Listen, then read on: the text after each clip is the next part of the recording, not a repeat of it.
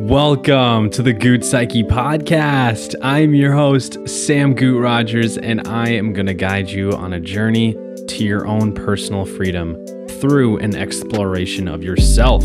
If you haven't yet, make sure you smash that subscribe button, because you know you're going to need it someday. Anyways, Goot Psyche Nation, welcome back to day 24 of my No Social Media Challenge. Just to give you a little update on what's been going on, I've been doing a lot of real new projects for all of you once I get back on social media in about 6 days. And so what's going to be cool is I'm really excited to have this whole new value system to come back into social media with. I'm going to be worrying about different metrics this time, and I'm going to be giving you the absolute best contents that I've ever put out before. So let's dive into today's topic. So we're going to be talking about this really interesting world of subliminal messaging. I don't know if you've ever heard of this word before or even know what this type of theme is, but it is a huge factor in the digital age. In fact, it's really interesting if you've ever seen these experiments, these projects go on with involving subliminal messaging. So we're going to dive into it. We're going to talk about the psychology of it and how it even works.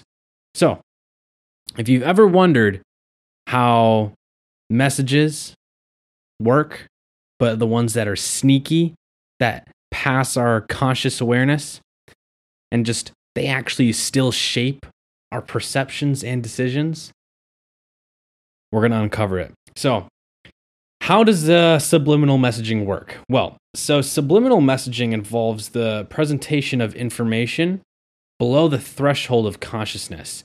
So it's bypassing this awareness and going deep into your subconscious, which is making the decision for you. It's a decision that you don't even realize that you're making either. It's like the whisper to our subconscious, influencing our thoughts, our behaviors, without us even ever understanding whatever happened. And so these messages can be visual, they can be auditory, or even symbolic. It's designed to change and influence and manipulate specific responses. It's really actually fantastic how this works, but it's rooted in our brain's incredible ability to be able to process information rapidly. And the way that our brain does this is by seeing things that are almost of meaning to us, but if we see it a lot, then it becomes a meaning to us. It's kind of like the fact where, if you've ever heard about the phrase, you look for an orange car on the road, you will find an orange car on the road. If you are not looking for an orange car on the road, you will not find an orange car on the road. It's essentially the thing that is behind that. It's in between that. Our brains are wired to actually pick up cues even when they're not immediately noticeable. And this concept, it's going back for a few years, in fact, and it's basically when researchers just they explored how hidden messages could actually affect human behavior. And these factors have evolved technology and the way that it is even impacting your decisions in advertisement and the digital content and music as well. You see, this is why it's almost influencing the way of how you would even listen to something that is completely on repeat in your head. Like those songs that you're listening to, are those songs positive lyrics? Like, do they talk about you having an amazing life? Or are they talking about sex, drugs, guns, and gangs, and all this murder? It's like, depending on which one you're listening to the most, those are the things that you're going to be influenced by. And those are the things that you're going to want to be seen and be in that environment around. And so it's subliminal. You are listening to it, and it's already subconsciously tuning you into that frequency to always be aligned with it. So, for example, there's been some researchers that have done this with specific people. And what happened is they were trying to basically guess what image they would create in their head.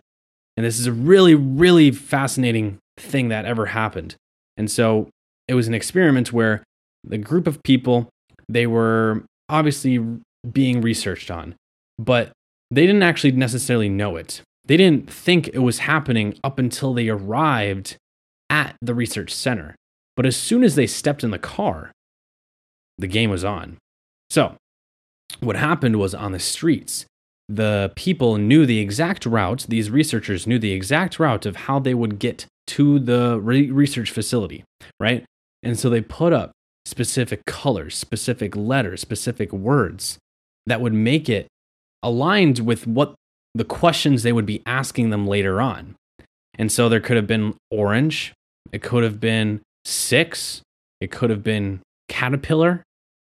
Like, it was a bunch of different things that was just reminding them and subconsciously influencing them to then be asked this kind of question later on. And it's a very interesting way of how they even process it in their brains.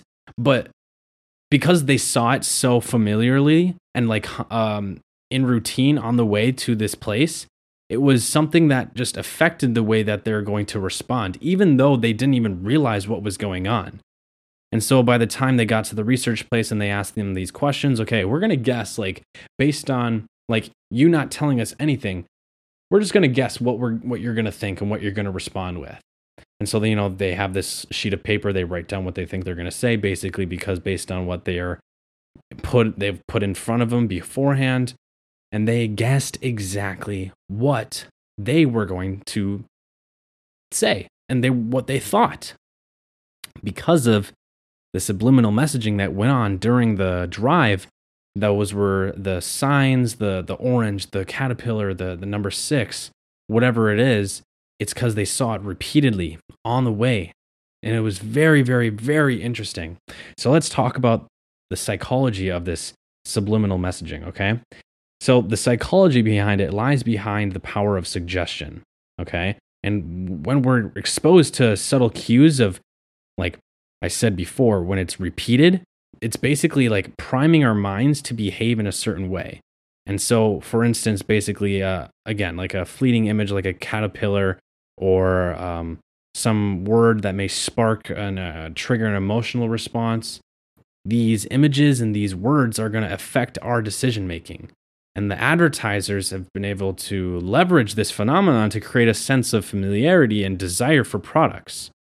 This is why you see certain images that are tuned into specific brands that are, okay, this is colored, it goes exactly with this brand, and this image goes exactly with this brand. It's because you've already been exposed to these huge brands where they have really done their advertising and marketing well to be able to engage your subconscious to really understand, okay, if you see any sort of color, you will know exactly what brand it is.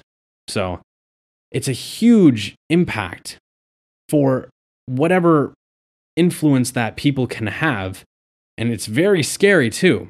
There's an argument if it's a harmless tool for influencing consumer behavior and all. And so others raise concern about basically manipulation and consent. And as the world grows, as this digital world grows, especially, subliminal messaging is going to find new avenues and new ways to sneak in and to implement our decisions and make our decisions for us, which is involved in our algorithms, right? They already know what we like and what we don't like. So now it's just about how we can get you to perceive stuff differently to then make your decision for you. It's very impressive. And the content in these algorithms have been designed to align with our interest because they're trying to shape our online experience without explicit awareness. You have to be aware of this.